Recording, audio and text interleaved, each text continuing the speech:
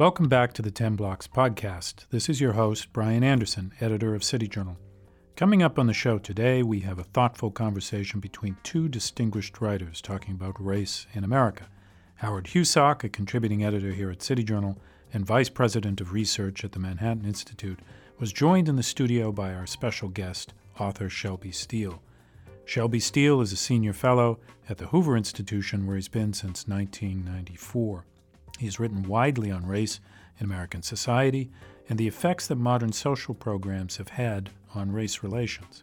Steele has received the Bradley Prize, the National Humanities Medal, and an Emmy Award in 1991 for his work on the documentary 7 Days in Bensonhurst.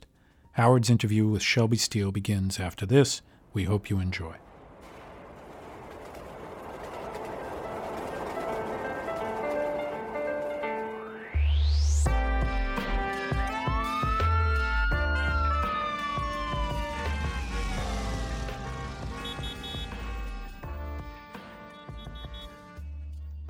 I'm Howard Husock, contributing editor to City Journal. My guest today is Shelby Steele, Senior Fellow at the Hoover Institution and one of America's most trenchant writers on the subject of race relations and social programs. He's the Marion and Robert J. Senior Fellow at the Hoover Institution. He received the Bradley Prize for his contributions to the study of race in America. He won the National Humanities Medal in 2004. In 1991, his work on the documentary 7 Days in Bensonhurst was recognized with an Emmy Award. So he's a prolific author, writes often for the Wall Street Journal, and when he does, I know that I never fail to read closely. Good to have you with us. Well, good to be here. Good to be here. You think a lot about protest and the culture of protest, especially as it affects African Americans. We're suffused in protest today in America, whether it's about Brett Kavanaugh or police shootings. Why does protest intrigue you so much? Well, it intrigues me because it has been the fate of Black Americans, I'm Black, from the very beginning of this country, because of the injustice that they endured, was inflicted upon them, sort of automatically began to protest. And protest has been a part of American life and American culture for the last 350, 400 years.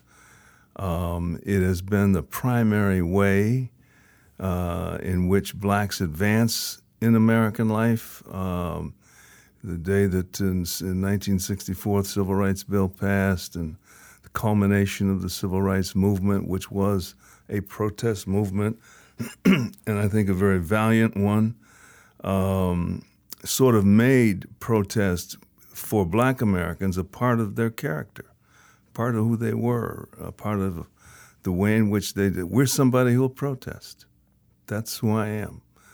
And so the qualms I have about it is that it is so entrenched in our very identity that it may often distort the actual circumstances we're in.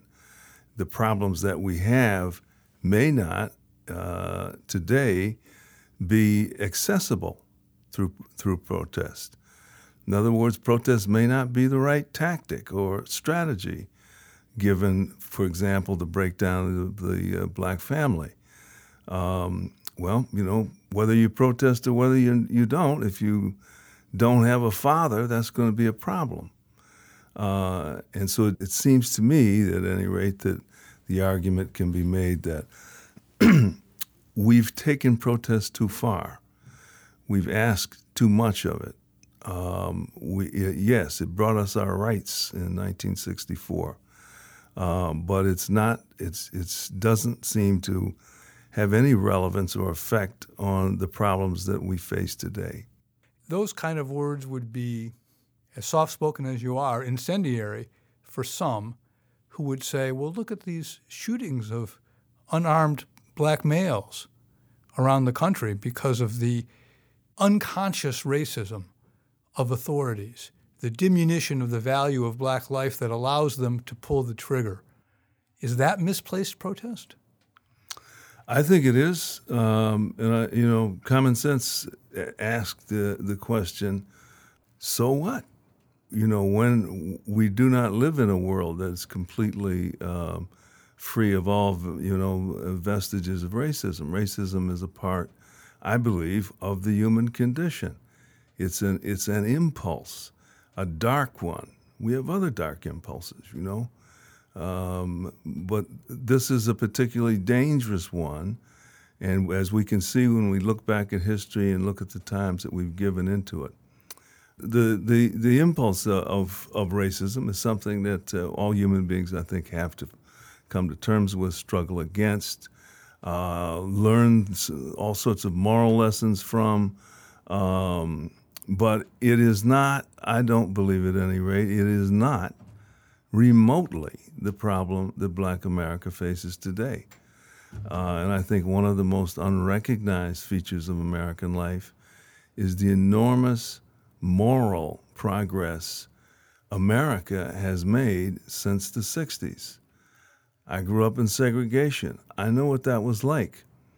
And when I look at my life today in America, everything is wide open.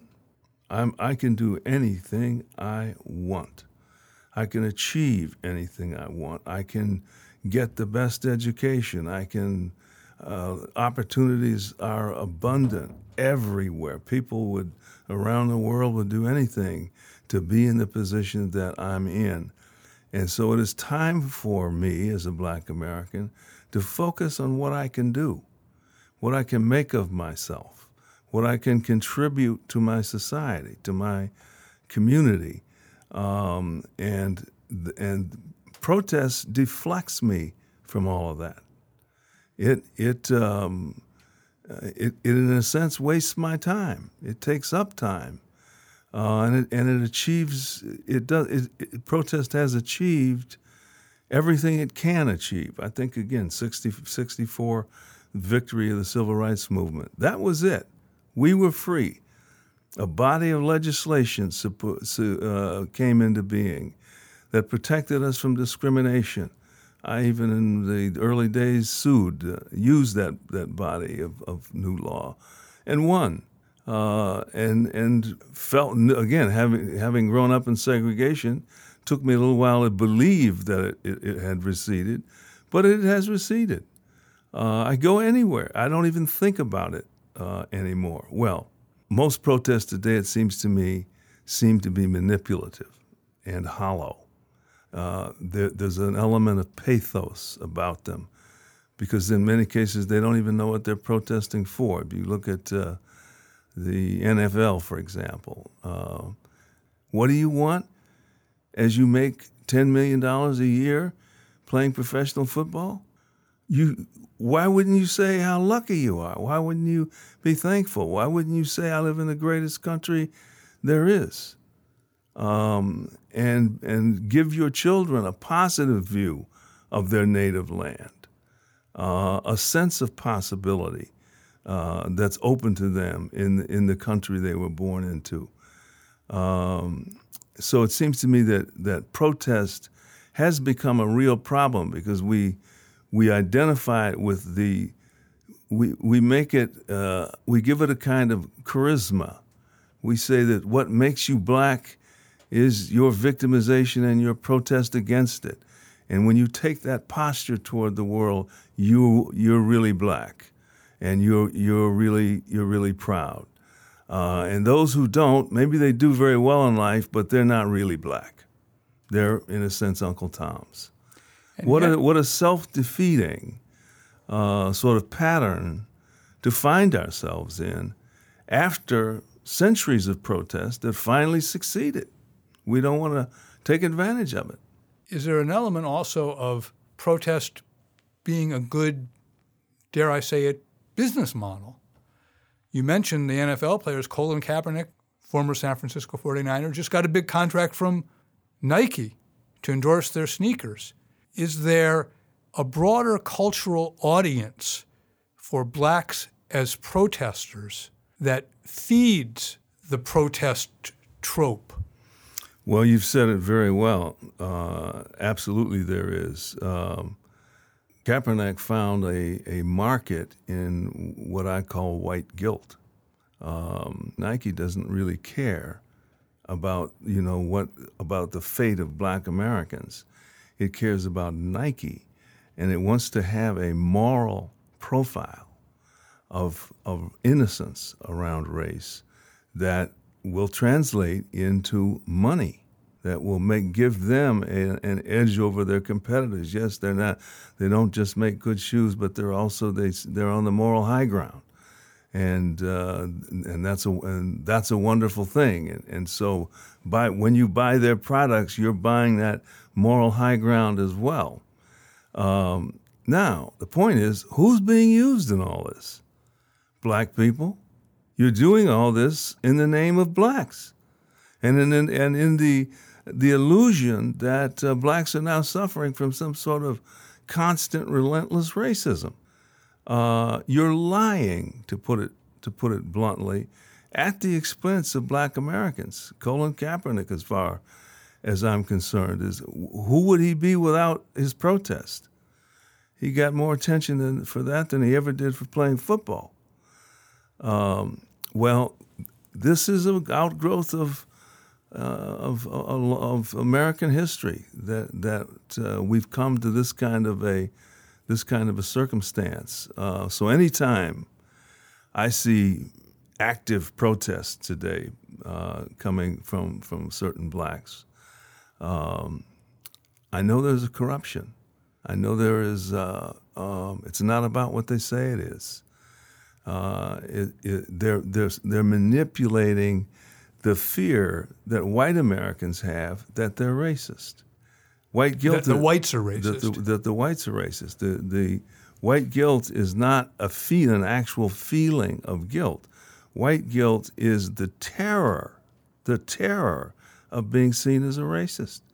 Because whites know if they're seen as racist, they're going to be vaporized.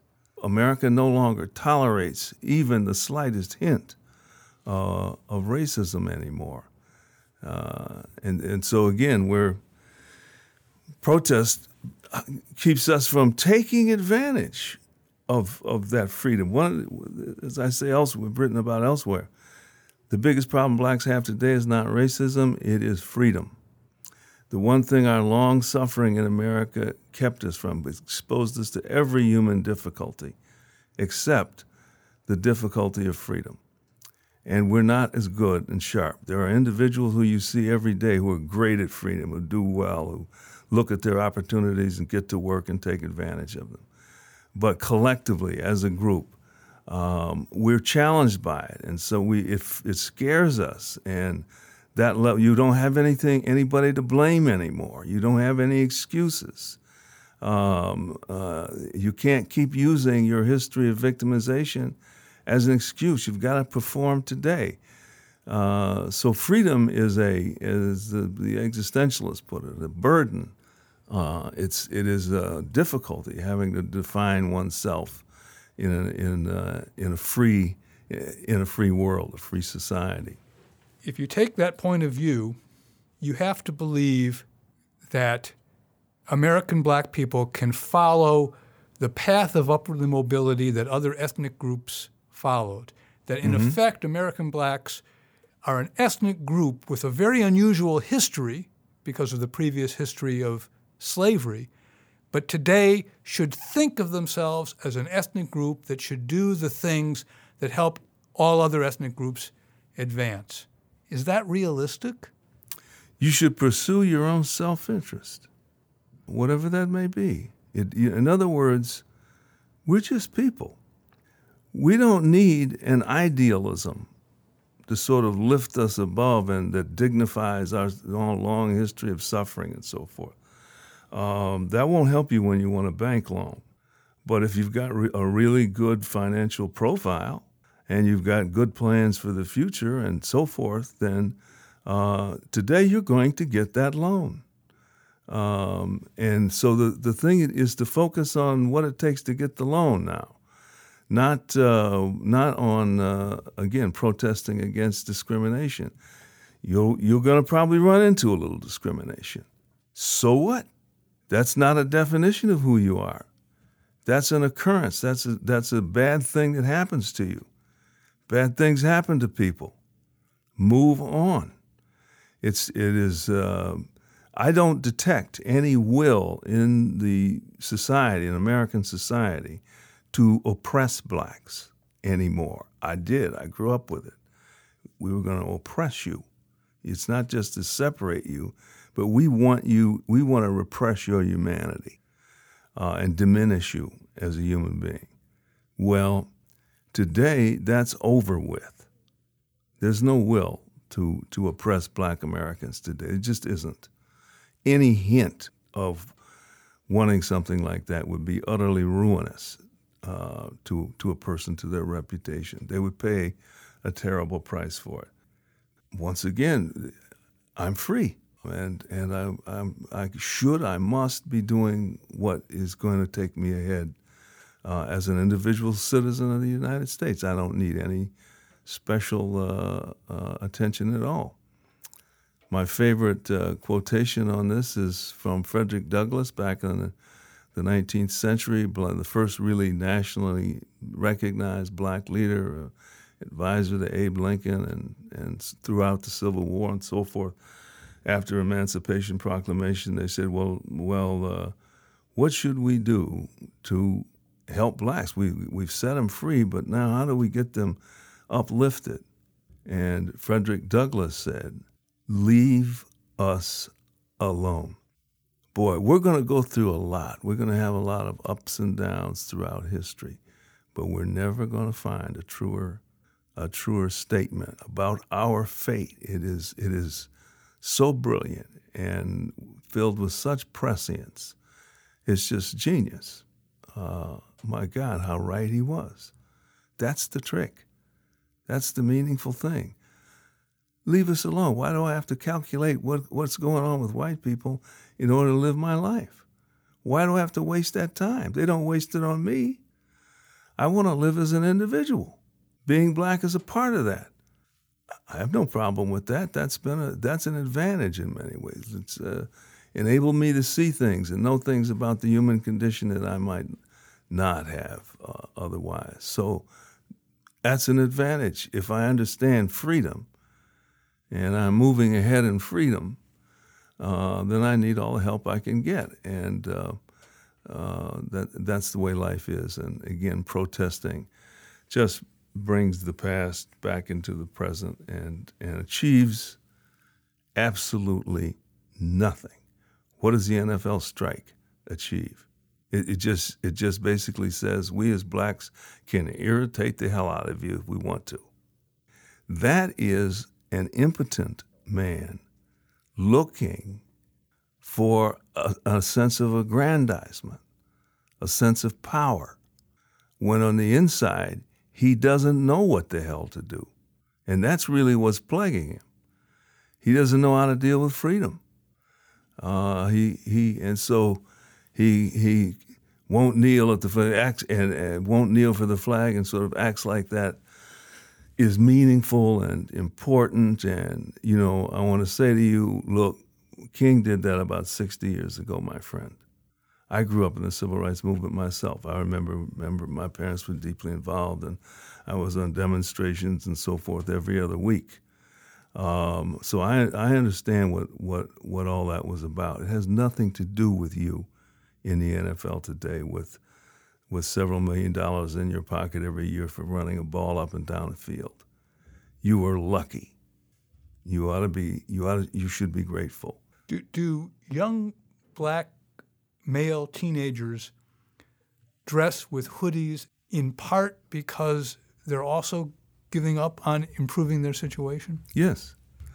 They're advertising their alienation. They're saying we are, what makes us hip and cool is our alienation, is that we are, it goes back far, we are hipper than the society that oppresses us. Our oppression has given us a certain knowingness about the world that other people don't have. And that's the essence of our hipness. We know, and it's very dark, We know fundamentally the impossibility of good faith. We know that's what makes white people so happy-dappy and so forth. They believe in good faith. We know better.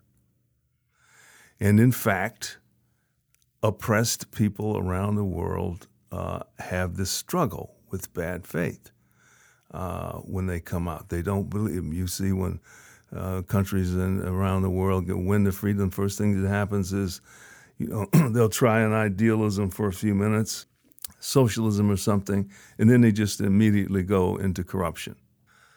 Comfortable. Oppression has marked us with a certain, how could you have good faith if you're a slave? Or if you're living in a utterly discriminating world? That's the real damage that oppression did. It destroyed our good faith.